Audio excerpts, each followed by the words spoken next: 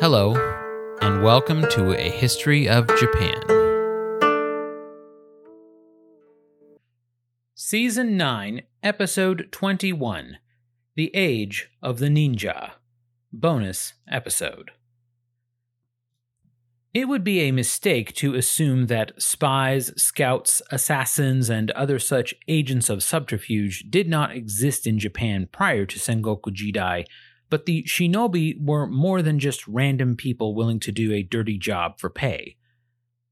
Like the samurai, they hailed from certain kin groups, often received specialized training, and were admired for the skills they provided both on and off the battlefield.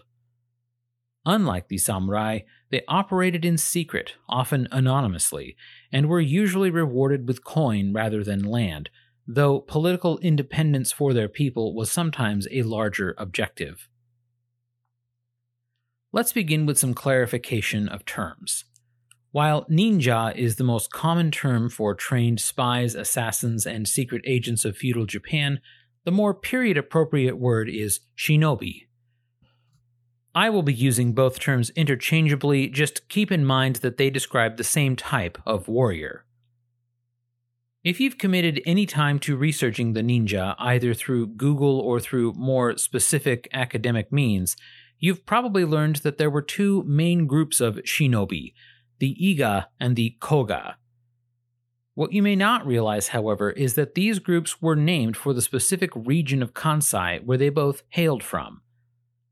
Iga province lay nestled in southeastern Kansai, landlocked west of Ise, south of Omi, southwest of Yamashiro, and due east of Yamato. Its terrain is rather rugged, being largely mountainous and notoriously difficult to access, which historically made it a haven for people seeking to live their lives without the burden of government interference. To the north of Iga province lies Omi province, which Oda Nobunaga famously marched his army through in order to seize the capital.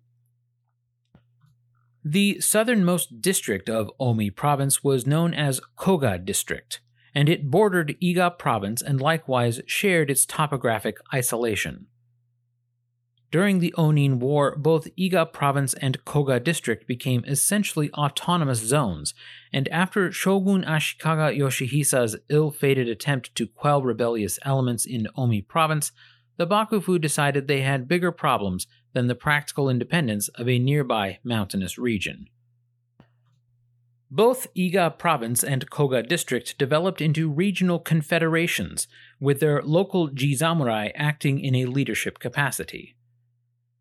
This is a provincial situation with which I hope we are familiar by now, similar to Shinano province and Kaga province, wherein the leading families ruled a patchwork confederation in which they occasionally worked together, occasionally feuded, and sometimes came together to defend their homesteads against invaders and aggressive neighbors. However, unlike Shinano and Kaga, the jisamurai and other regional magnates of Iga province and Koga district adopted irregular warfare as a way of life and frequently employed their covert arts against said invaders and aggressive neighbors. As regular listeners already know, irregular battlefield tactics were not unknown to the samurai in any period, and things like ambushes, sudden night attacks, and unexpected flanks were generally considered to be part of the average warrior's repertoire. Catching an enemy unaware was not perceived as being dishonorable on the part of the attacking group, but was rather thought of as negligence on the part of the samurai who had let their guard down, and thus allowed themselves to be taken by surprise in the first place. There was a variance of opinion regarding how honorable such tactics might be, but they were, during Sengoku Jidai, regular occurrences which the army commanders were expected to keep watch for. Victory, however it may have been gained, was victory. That being said, there certainly seems to have been a generally negative opinion against generals, daimyo, and other battle leaders who employed such tactics by default in every battle they fought. Oda Nobunaga was practically skyrocketed to regional fame when his meager force of between 1,500 and 3,000 managed to defeat an army of around 25,000 whom they ambushed at Okehazama. However, Nobunaga did not fight every subsequent battle at such a deficit of troops, nor with the same tactic of surprise attack. The Oda clan army was defending its home territory, and so public opinion regarding their use of ambush was likely made more favorable by the fact that any honest warrior would admit they would employ similar tactics given similar circumstances. Particularly when one side in a conflict deployed far fewer troops against their foes, such irregular tactics could be easily excused. The shinobi of Iga province and Koga district developed their skills and unorthodox way of warfare under similarly mismatched conditions. There were many locations throughout both areas which were geographically similar to Okehazama Gorge, narrow passes between steep mountains, some of which were so severe that would-be travelers would be forced to ride in a single file. Even before the advent of the shinobi clans the regions would later become famous for, Iga and Koga were known to be popular bases for bandit gangs who could extort tolls from travelers and easily fend off incursions by government troops by utilizing the advantages the landscape afforded. The residents of Iga and Koga, both Ji-samurai and common, had no intention of allowing their home to play host to a long-term bandit infestation. The warfare that plagued Kansai during the late 1400s and early 1500s helped encourage these bandit groups to find more prosperous regions to plunder, and the residents of those areas banded together to not only prevent the bandit gangs from ever returning, but also to preserve their independence against the increasingly rapacious warlords who were drawn to the capital with dreams of power and king-making. The precise timeline is messy, but we believe it was around the 1490s when the people of Iga province, both commoner and samurai status, formed what can roughly be described as a confederation. The Japanese word employed here is ikki, a term which I hope we are familiar with by now. While usually translated as league, ikki was also used to describe provinces which had no central governance, like Kaga province under the Ikko ikki. Thus both Iga and Koga became known as Iga ikki and Koga ikki during the 1500s. An interesting factor in these small-scale Sengoku states is that, at least on paper, their leaders made almost no effort to attach themselves to refined pedigree or legendary ancestors. While the ikki themselves would not bother with paperwork until the latter part of the warring period when their domain came under threat, the authority of the Ji-samurai leaders appears to have stemmed directly from the consent of the commoners whom they governed. And once again, please don't make the all-too-common mistake of assuming that commoner always means farmer. Artisans, entertainers, and merchants were also commoners as well as farmers. Typically, commoner simply means not noble and not samurai. That did not mean, however, that the commoners of Iga and Koga ikkis did not fight. One of the earliest existential threats to Iga and Koga's autonomy seems to have been Miyoshi Nagayoshi, whose exploits we covered earlier this season in episode 13, A Shogunate If You Can Keep It. The attempted unification of Kansai by the Miyoshi clan met with stiff resistance in many quarters, but especially in the Iga and Koga domains, where part of the duties of their Ji-samurai leadership was training the commoners to fight as ashigaru. By virtue of circumstance, this training included strategic education about how to utilize geographic advantages of their home, as well as techniques for gaining advantage over enemies, which high-born samurai might consider beneath their character. As a result, the many residents of Iga and Koga ikkis were economically self-reliant, militarily capable, and well-versed in less honorable means of combat. Where traditional samurai would use sword and bow, they would utilize weapons like caltrops, which were spiky iron apparatuses that stabbed into the feet of unwary enemies, and shuriken, also called throwing stars, which could wound a pursuing enemy or badly injure an opponent from a short distance before closing for the kill. In the latter Sengoku period, word began to spread that the warriors of Iga and Koga were capable fighters who were able and willing to do covert jobs that more conservative samurai would balk at. Daimyo and other ranking samurai around the nation would occasionally solicit the Iga or Koga confederations to help with certain problems. While yes, those problems were sometimes people they wanted assassinated, the shinobi were useful for far more than covertly ending the life of a rival or ambitious subordinate. While they are famously portrayed in pop culture wearing the all-black form-fitting outfit known as the shinobi shozoku, there is little evidence to support such costumes being used in actual practice, and the black-clad ninja is considered by most historians to be purely the product of imaginative stage plays, puppet shows, and artists. It is possible they favored wearing darker robes when performing nighttime operations, but in truth nearly every ninja's favorite disguise was plain clothes. Part of the reason the shinobi thrived during Sengoku was because of the commonality of migration among citizens attempting to avoid the incessant fighting in various parts of the country. Such an agent could dress as a peasant, a simple enough task because most of them were peasants, and enter their target province claiming to seek employment as a laborer or even sometimes as an ashigaru in a certain army. Sometimes they were meant to gather intelligence, other times they were under orders to ensure that someone died or that a war-making effort was sabotaged. Other popular disguises included Buddhist monks, especially Komuso monks, who wore wicker baskets over their heads, as well as farmers, merchants, and unemployed ashigaru. These underhanded agents were not always men. Women from Iga and Koga were also trained in covert tactics. Women who acted as shinobi were referred to as ku no ichi, a phrase that needs some contextual explanation. The written Japanese kanji symbol for woman is pronounced onna and consists of 3 strokes, its ultimate appearance looking a bit like a stick figure.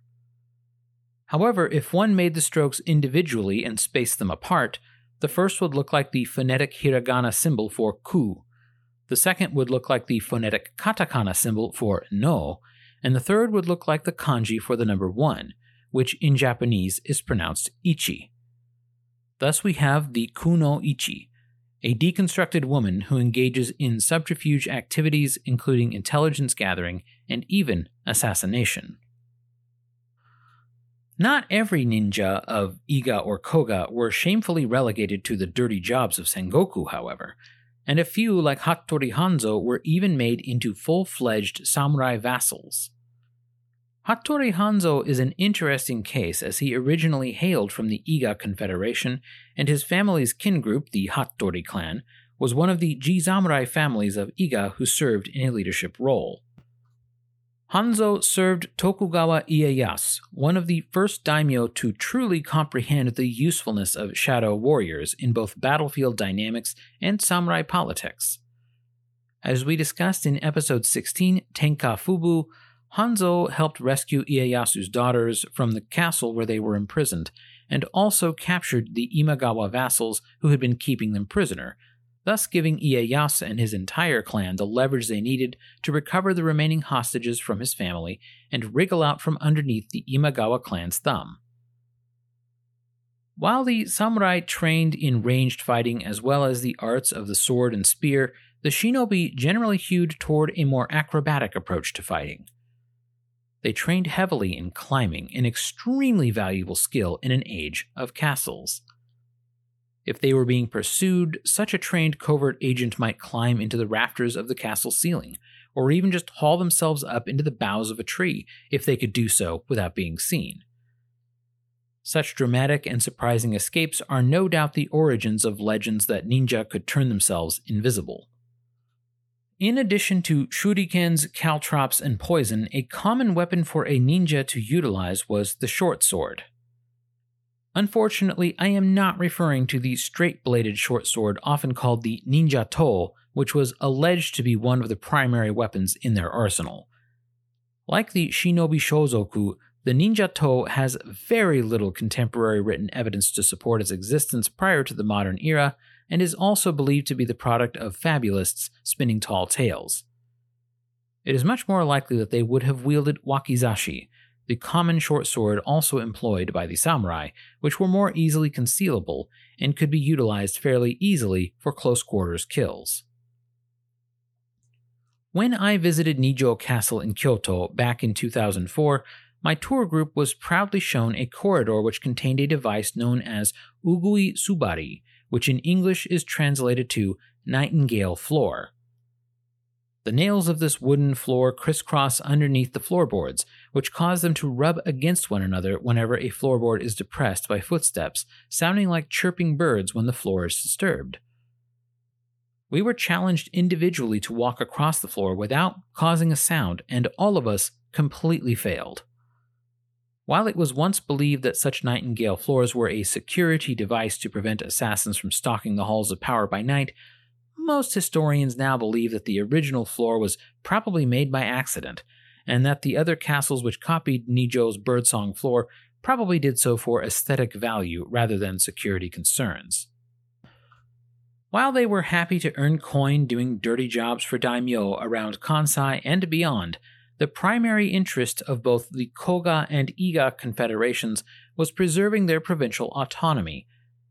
While their existence was tolerated while they made themselves useful, Oda Nobunaga's efforts to pacify Kansai under his suzerainty were bound to come into political conflict with these autonomous zones filled with warriors specializing in assassination and covert destabilization.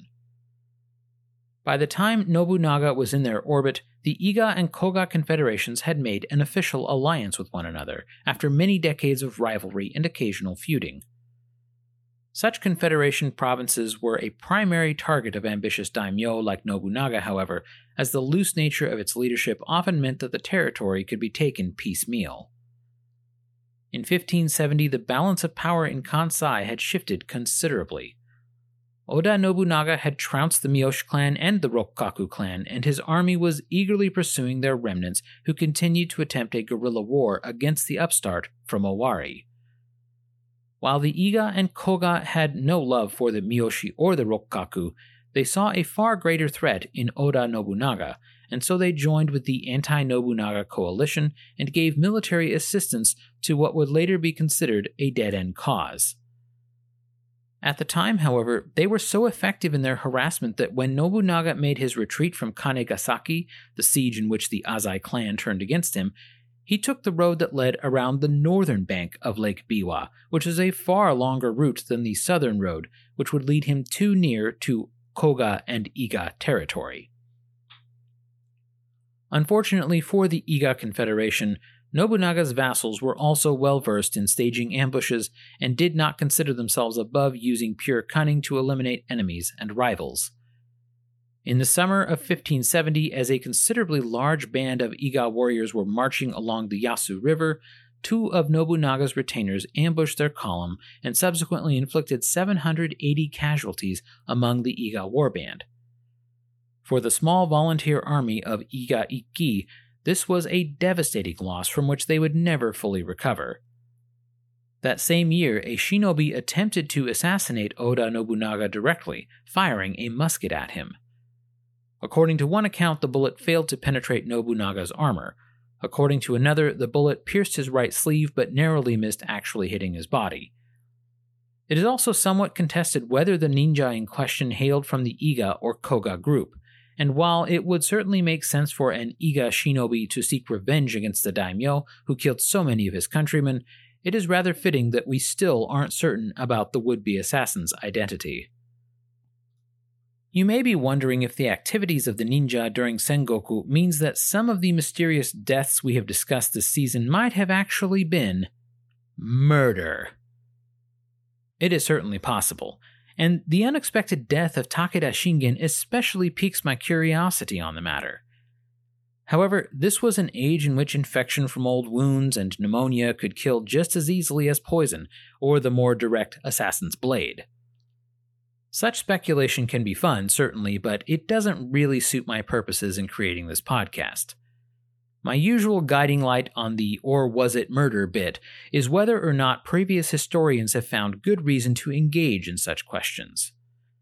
As it is, the potential assassination of Takeda Shingen makes a plot for an extremely good film, which I will discuss in a Patreon-exclusive episode in 2 weeks, but actual Japanese historians don't seem to think it worthwhile to engage in such speculation, so neither do I. For now. This is the final episode for this season of the publicly available podcast. There will be 3 more bonus episodes coming for Patreon subscribers, so if you aren't a patron yet, please consider supporting the show. We will be discussing the collapse of the Showa system, as well as the portrayal of Sengoku Jidai in 4 of Kurosawa Akira's films, and finally, a story episode following a woman artisan who finds her skills in high demand by Oda Nobunaga, who is eager to give his capital reconstruction efforts some decorative touches. I will need to take a little more time off than usual between seasons, partly because this season was bloody exhausting, and partly because I have a busy summer lined up with Mrs. A History of Japan and our children. I plan to resume the podcast on July 31st. Until then, thank you for listening. If you would like access to exclusive bonus episodes, as well as ad-free versions of the regular episodes, please consider supporting this podcast at patreon.com/ahistoryofjapan.